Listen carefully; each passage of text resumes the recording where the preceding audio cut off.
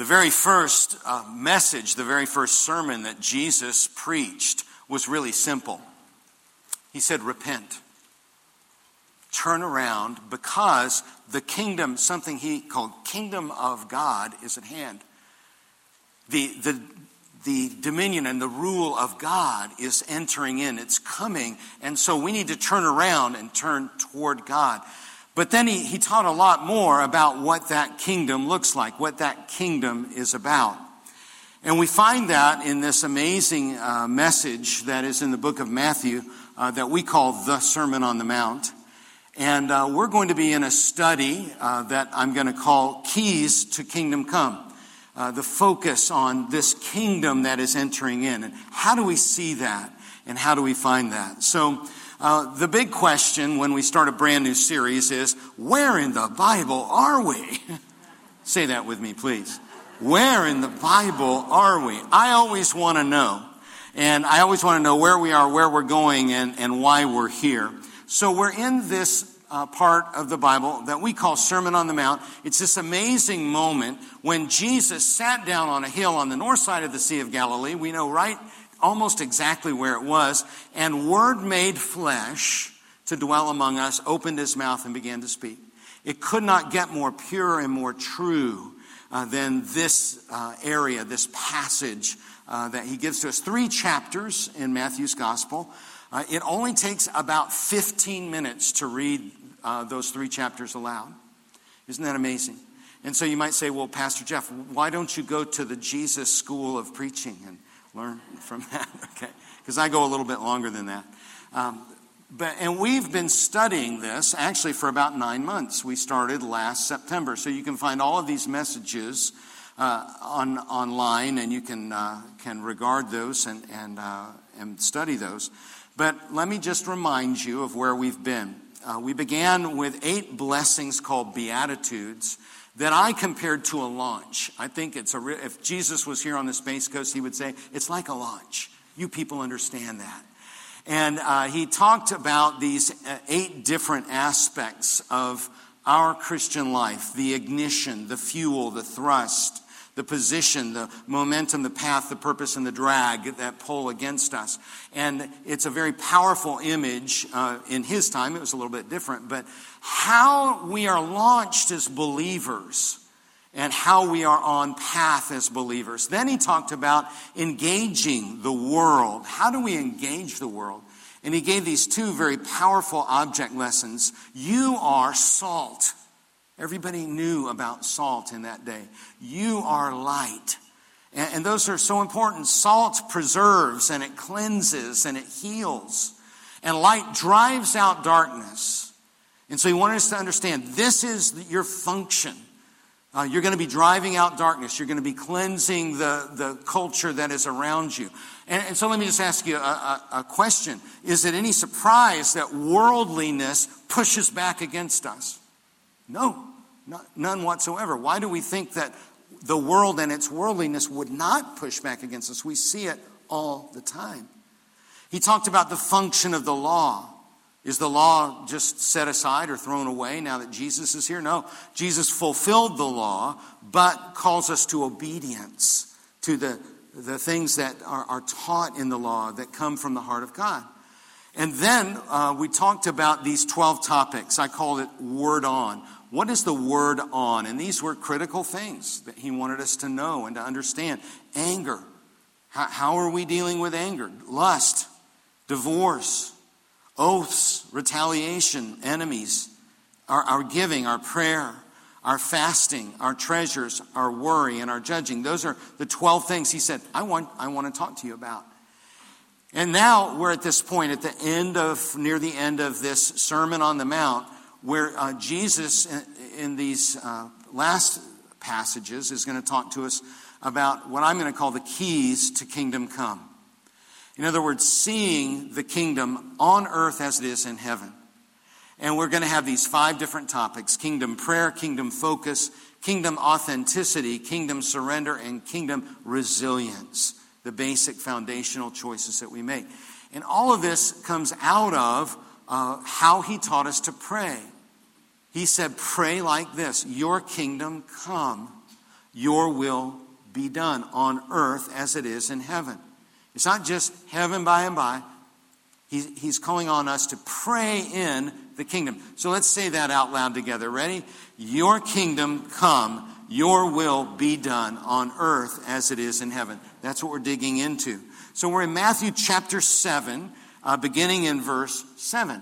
So let's hear the word of God. Let's hear what Jesus, word of God, was saying as he was on that hill, as he was speaking to us about kingdom come. Ask, and it will be given to you. Seek, and you will find. Knock, and it will be opened to you. For everyone who asks receives, and the one who seeks finds.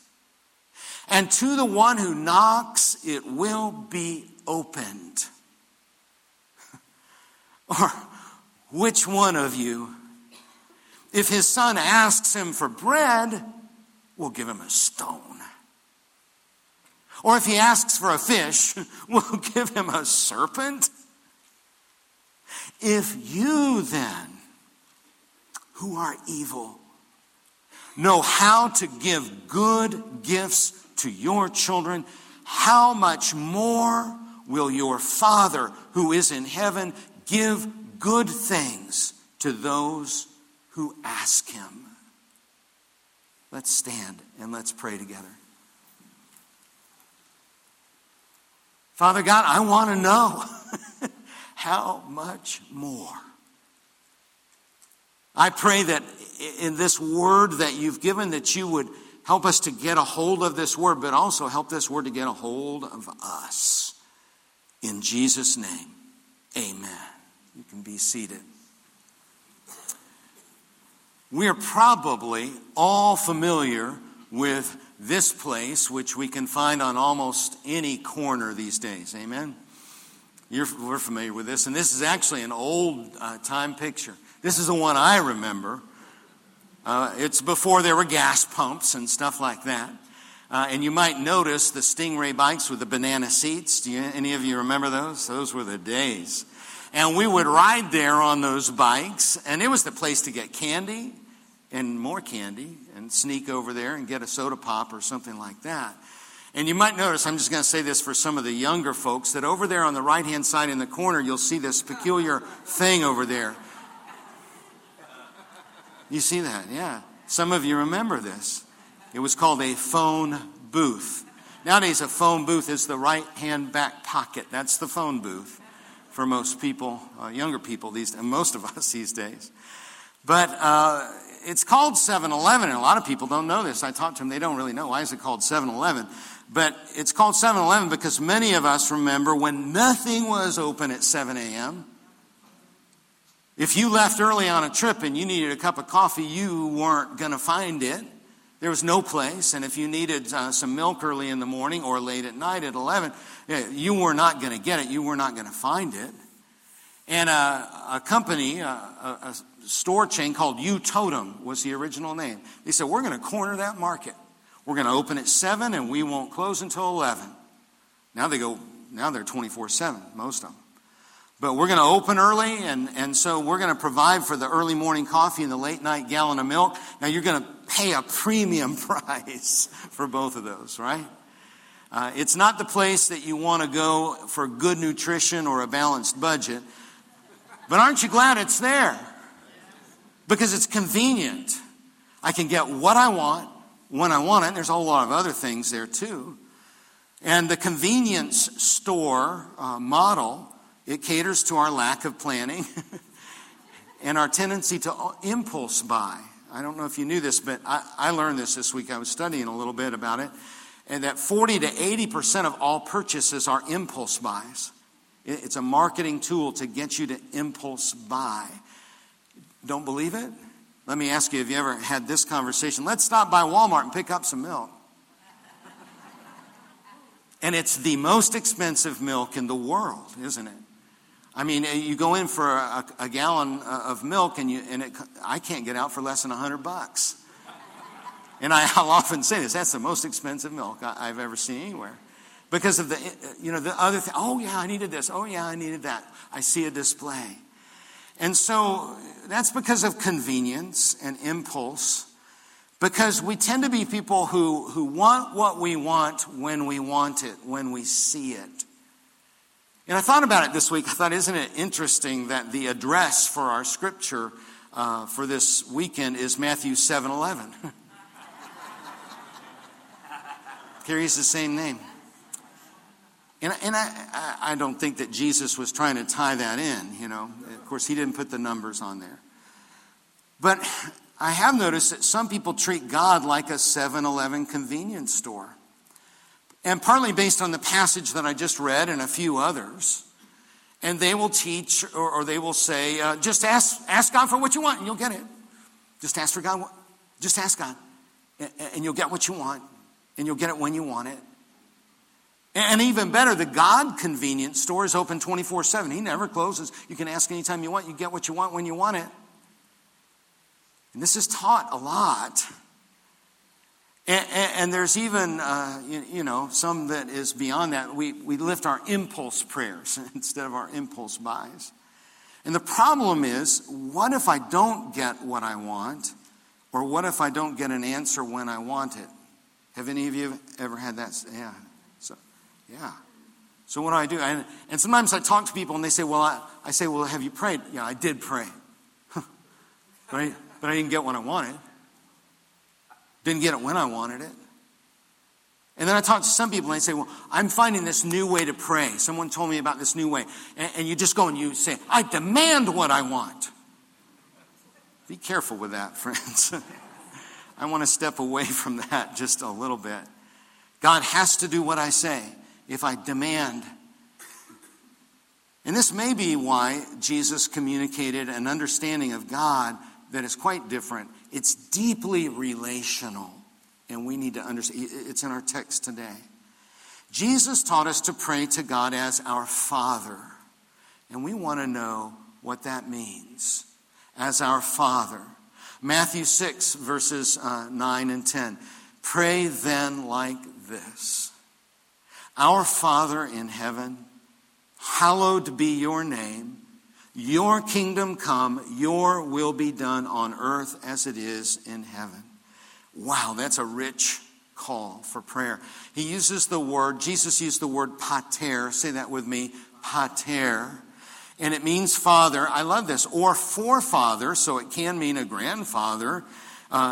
So it's a bigger kind of meaning, a bigger kind of relationship. It can actually mean parent, so it's even bigger than just a male parent. He says, pray our Father, our parent, our forefather in heaven. And then number one is to hallow his name, reverence and respect his name. It's not demand of his name. This isn't what Jesus was teaching. But there is a tenderness, a precious tenderness in this relationship that we have to get a hold of, and we need to get a hold of us. Jesus and Paul both use a more intimate Aramaic word. It's the word Abba. Say Abba. Abba. It's not what we typically use, but it means daddy. It's the word for daddy.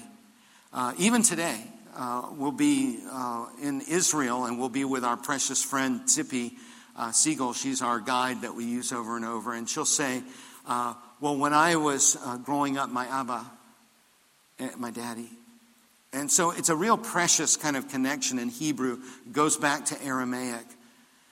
And it's very interesting. Some people would make us think this was used all the time. It wasn't used in the Bible as often as many would make us think. Abba, Father, only appears 3 times in the whole Bible. In the whole Bible. But it powerfully communicates this relationship that God desires with us and desires us to understand with Him. Jesus used it only once, and it was in the Garden of Gethsemane. In Mark 14, he says, Abba, Father, Abba, Daddy. He says, Daddy. He's in the garden. He's just hours away from the Passion, the Passion really begins here. He says, Daddy, all things are possible for you. Boy, is that a statement of faith. All things are I don't have any doubt. I don't have any doubt in you and your power and your control and your scope of things. That you have all things in your control. All things are possible for you. And then he says, remove this cup from me. Remove this cup from me.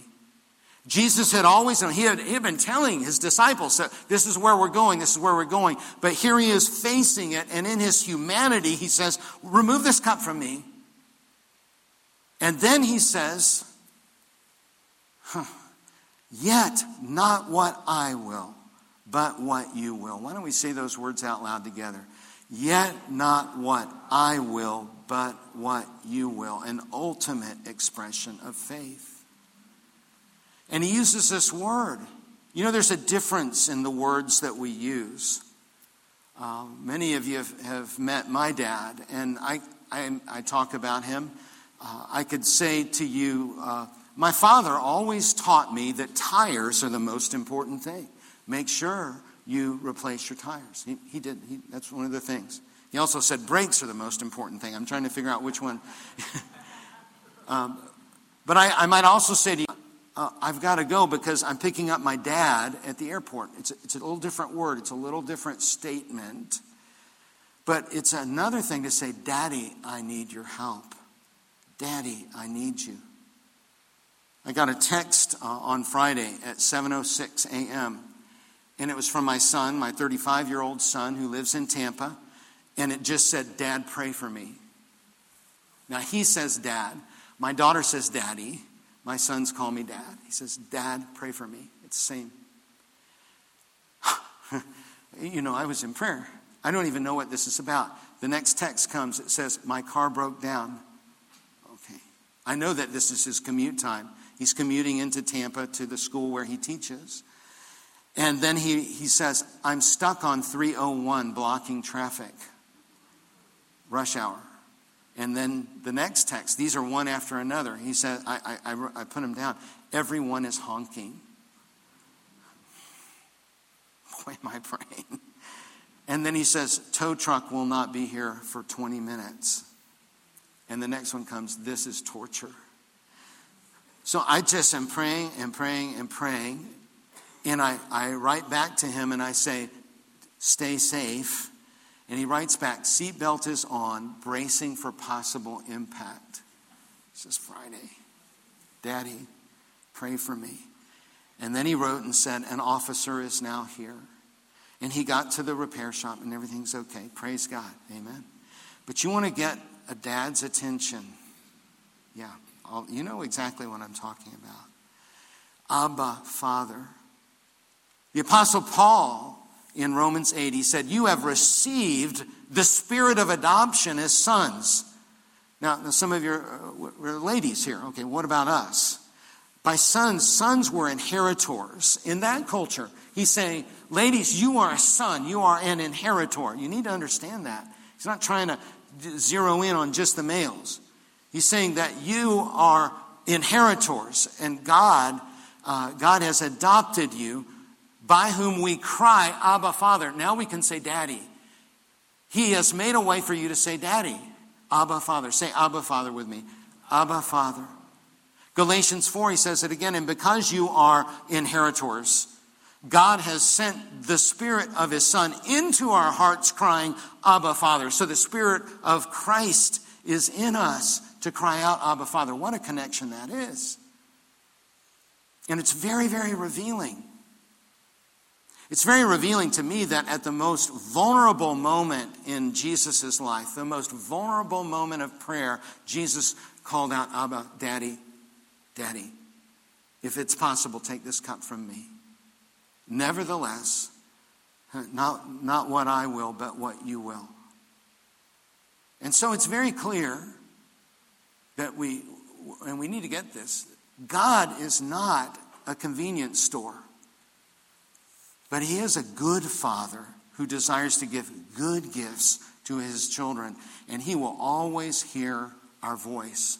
You say His name. He will hear you. Don't think that God hasn't heard you. God has heard you. This past weekend we were over in Orlando at our other son's house. And we were there having our Easter afternoon dinner. And while we were there, in the middle of dinner, the adults were chatting, and the kids were being attended to. And one of the children is our 2-year-old granddaughter. We have 9 grandchildren now. 1 is on the way, but we have 8 that are here. And Ansley called out to me. She said, "Papa." Now, she's at the opposite end of the table. Everybody's talking and everything, and she just looks right at me and says, "Papa." And I'm right there. I am right there. And Ansley's only 2 years old, but she looked down from the end of the table, and I said, "Yes." And everyone looked. It kind of got everybody's attention. Like, what is this about? And here's her question. She says, "Papa, do you know how to turn on TV?"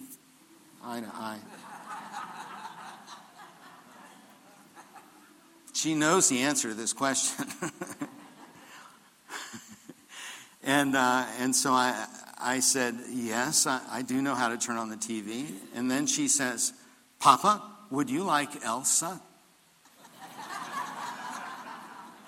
And she's remembering that when I babysat with them, I don't know, a month ago, and we sat and watched Frozen and all that. And so I looked back at her, and what else could I say? I said, "Yes, I believe I would like Elsa." You know, with grandchildren, it's kind of a Jedi mind trick. "Papa, would you like candy?" "Yes, I would like candy." "This is the candy you are looking for." Yeah, so. But she knew who to ask. She knew how to ask. She knew how to get my attention. "Papa?" And she looked me right in the eye. And this is what Jesus was teaching when he talks about ask, seek, knock. That's what he was teaching. Now, Ansley didn't know the Greek, but we want to know the Greek, right? Yeah. So what is the Greek? The Greek word that Jesus used, ask, is aitheo. Say that with me, aitheo. And it means to ask or call from the end of the table, or desire or request. It's born of desire. It's asking for what we want, what we desire, or what we need, or what we think we want, or what we think we need. Because sometimes, how many of you know sometimes you think you wanted something and you realize later that wasn't really what you needed? And when we ask, it is specific. We ask specifically. And that's what Jesus is saying. Ask for what you want. Ask specifically. And sometimes I talk to people and they say, "Well, I don't like to do that because that just seems presumptuous. I don't think I want to ask." So I just say, "Well, Lord, just bless me." That's, I think, I don't know, but I think God must say, "Come on, give me something." That general bless me thing. God wants you to ask, and actually asking specifically helps us to connect with God, because when he answers, we know specifically, I prayed for this. That's why we can write, if you journal or you write down prayer lists, I prayed for that, and God answered that. And it builds our faith. The second word that Jesus used is the word seek, and it's the word zetheo. It's similar. Zetheo. Say that with me. Zetheo. Zetheo means to endeavor, to inquire, to seek, or to worship. It's different. It's a different word.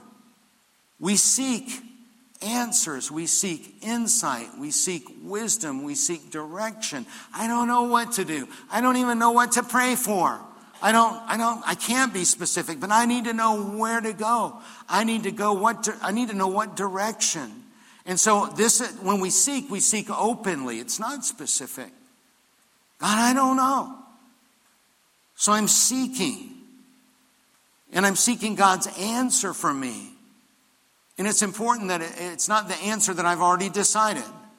That's not seeking if I've already decided. In seeking, I was interested that the word worship is part of the definition of seeking. So it's about seeking the giver more than the gift. If you seek the giver, you'll find the gift that you need. He said it before. He said, "Seek first the kingdom of God and his righteousness." Seek my righteousness, and then the other things will be added to you. The third word that Jesus used is knock. And it's the word kruo. Say that with me, kruo. And it means to wrap, okay? It means not like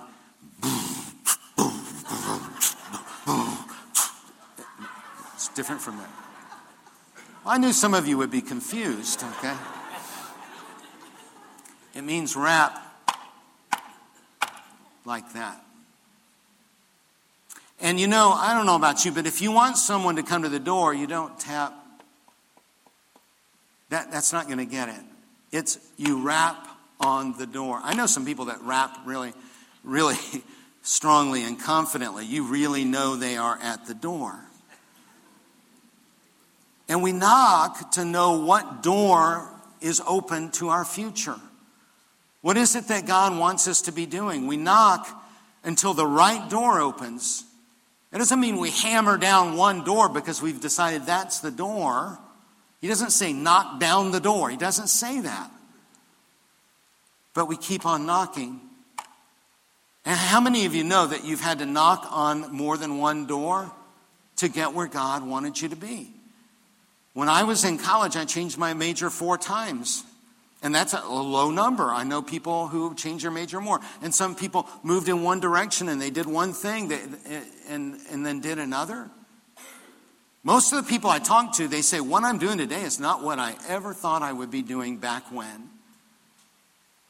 And so we have careers that are different. We have things that are very different because we need to knock on some different doors. Amen?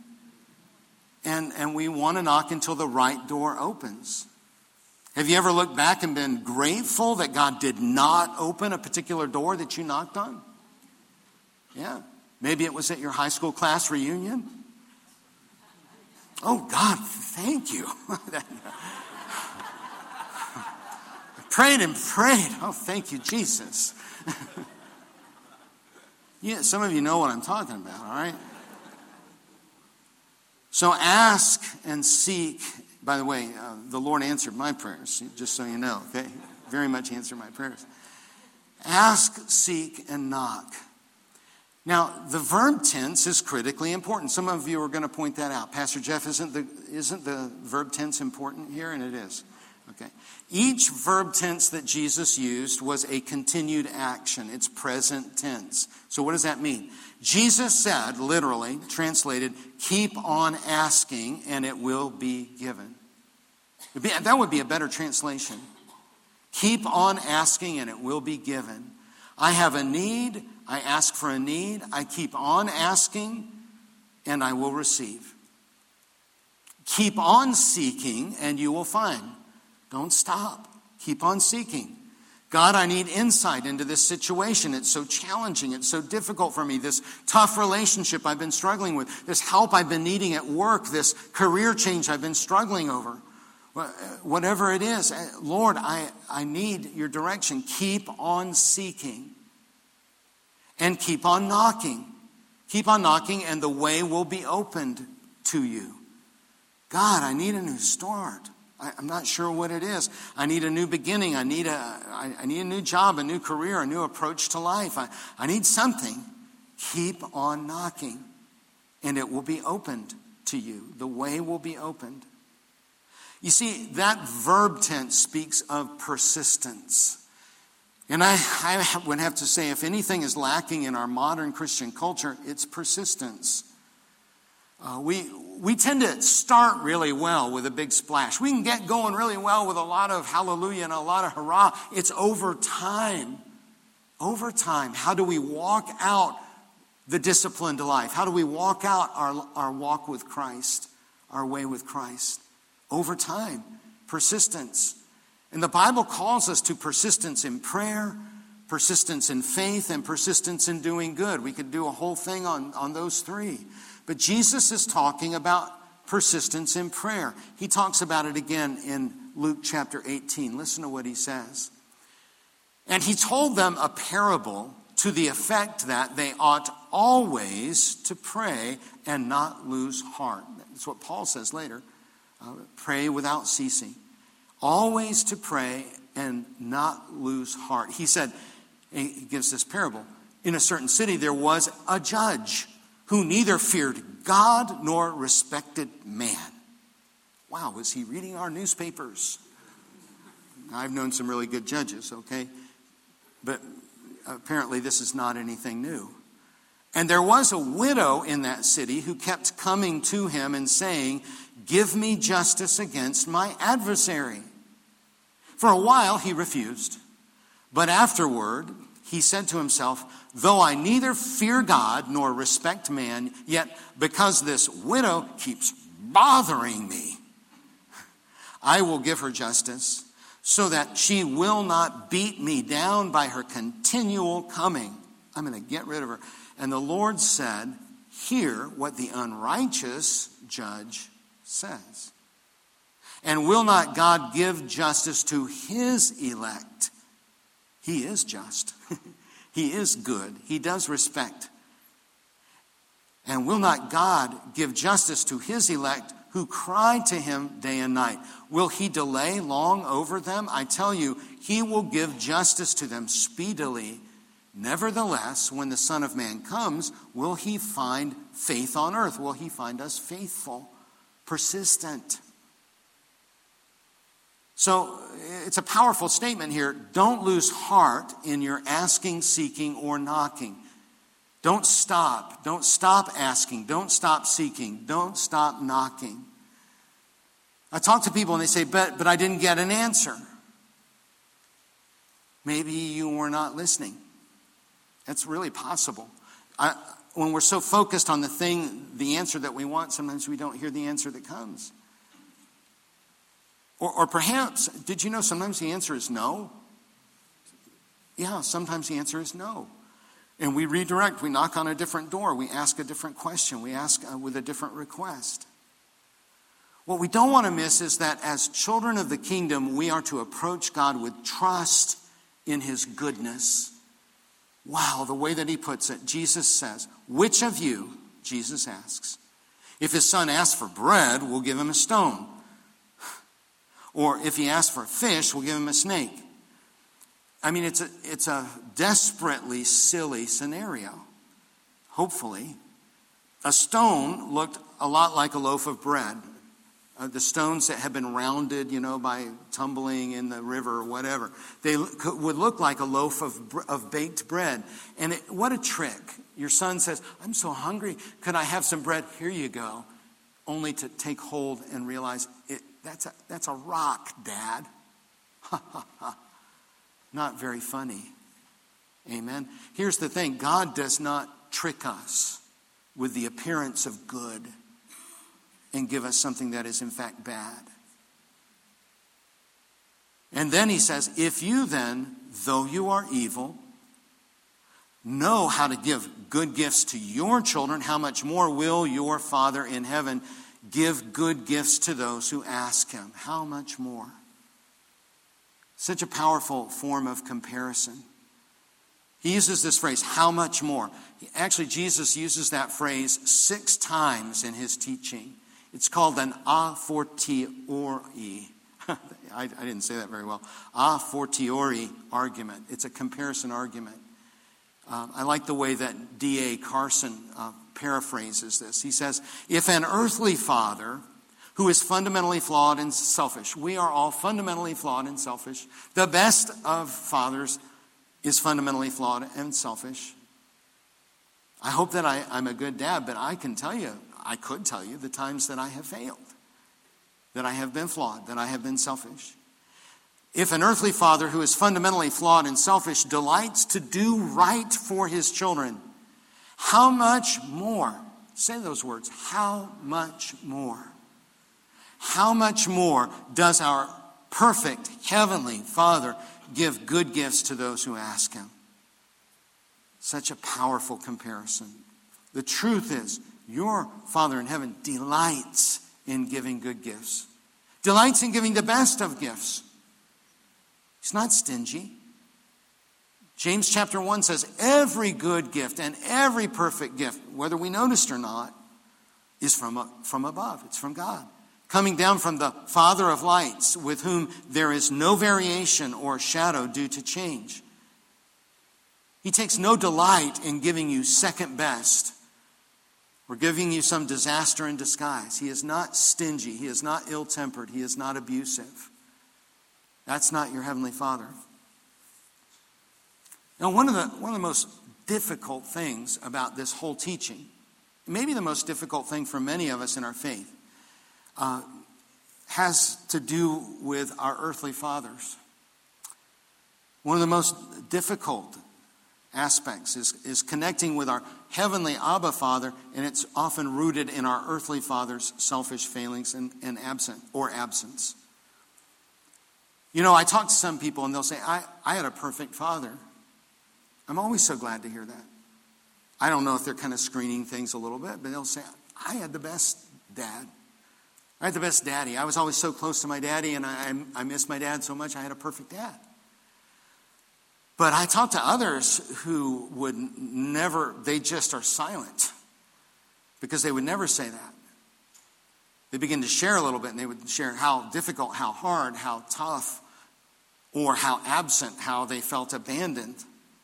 They did not have that. If you had a really, really good father, thank God for that.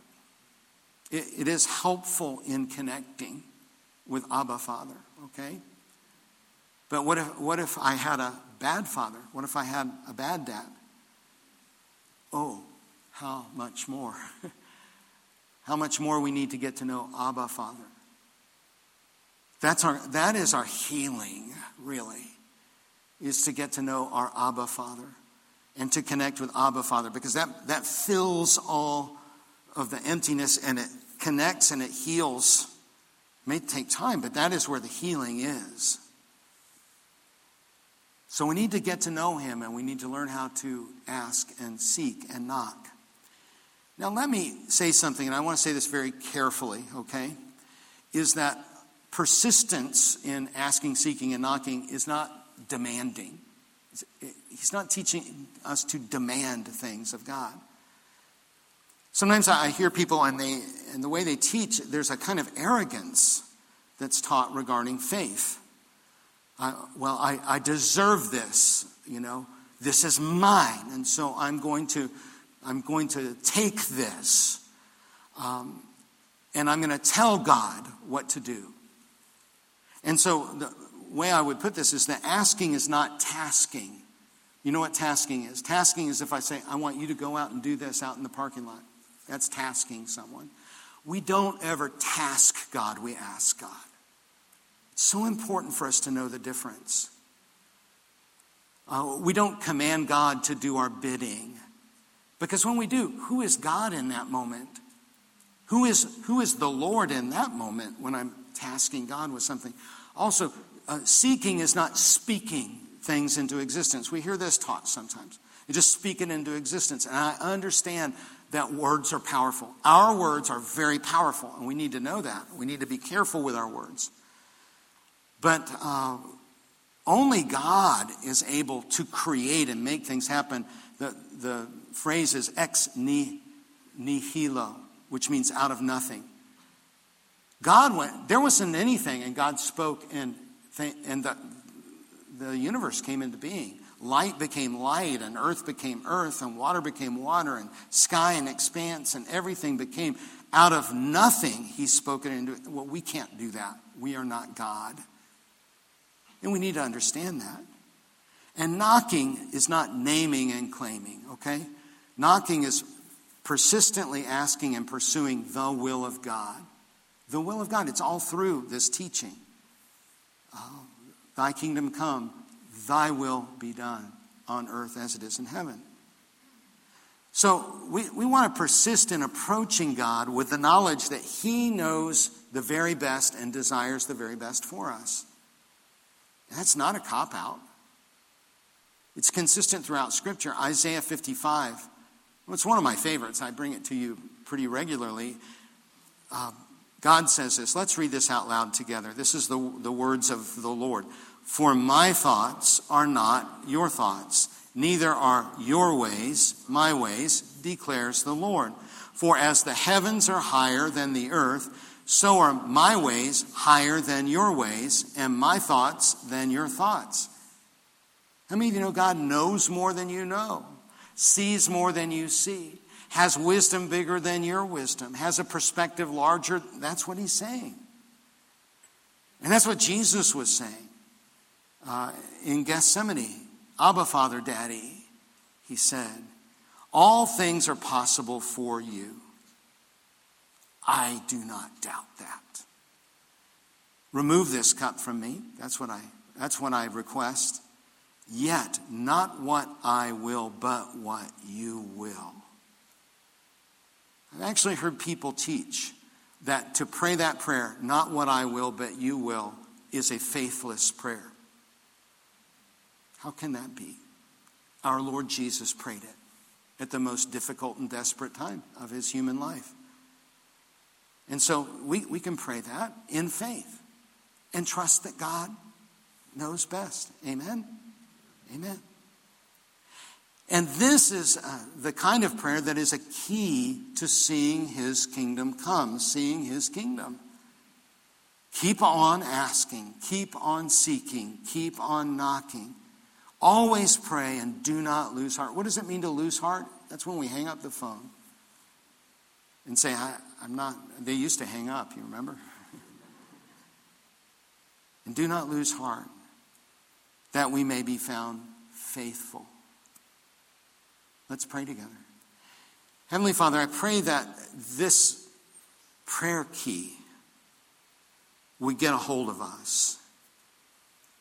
That we would learn the persistent pursuit of you, your will, your desire to give richly and warmly the things that we need. To hear the desires of our hearts. And God, we lift this to you, that we might know that key and that you would enter into our families and our lives and our church powerfully as we discover kingdom prayer. And we thank you for that in Jesus' name. Amen.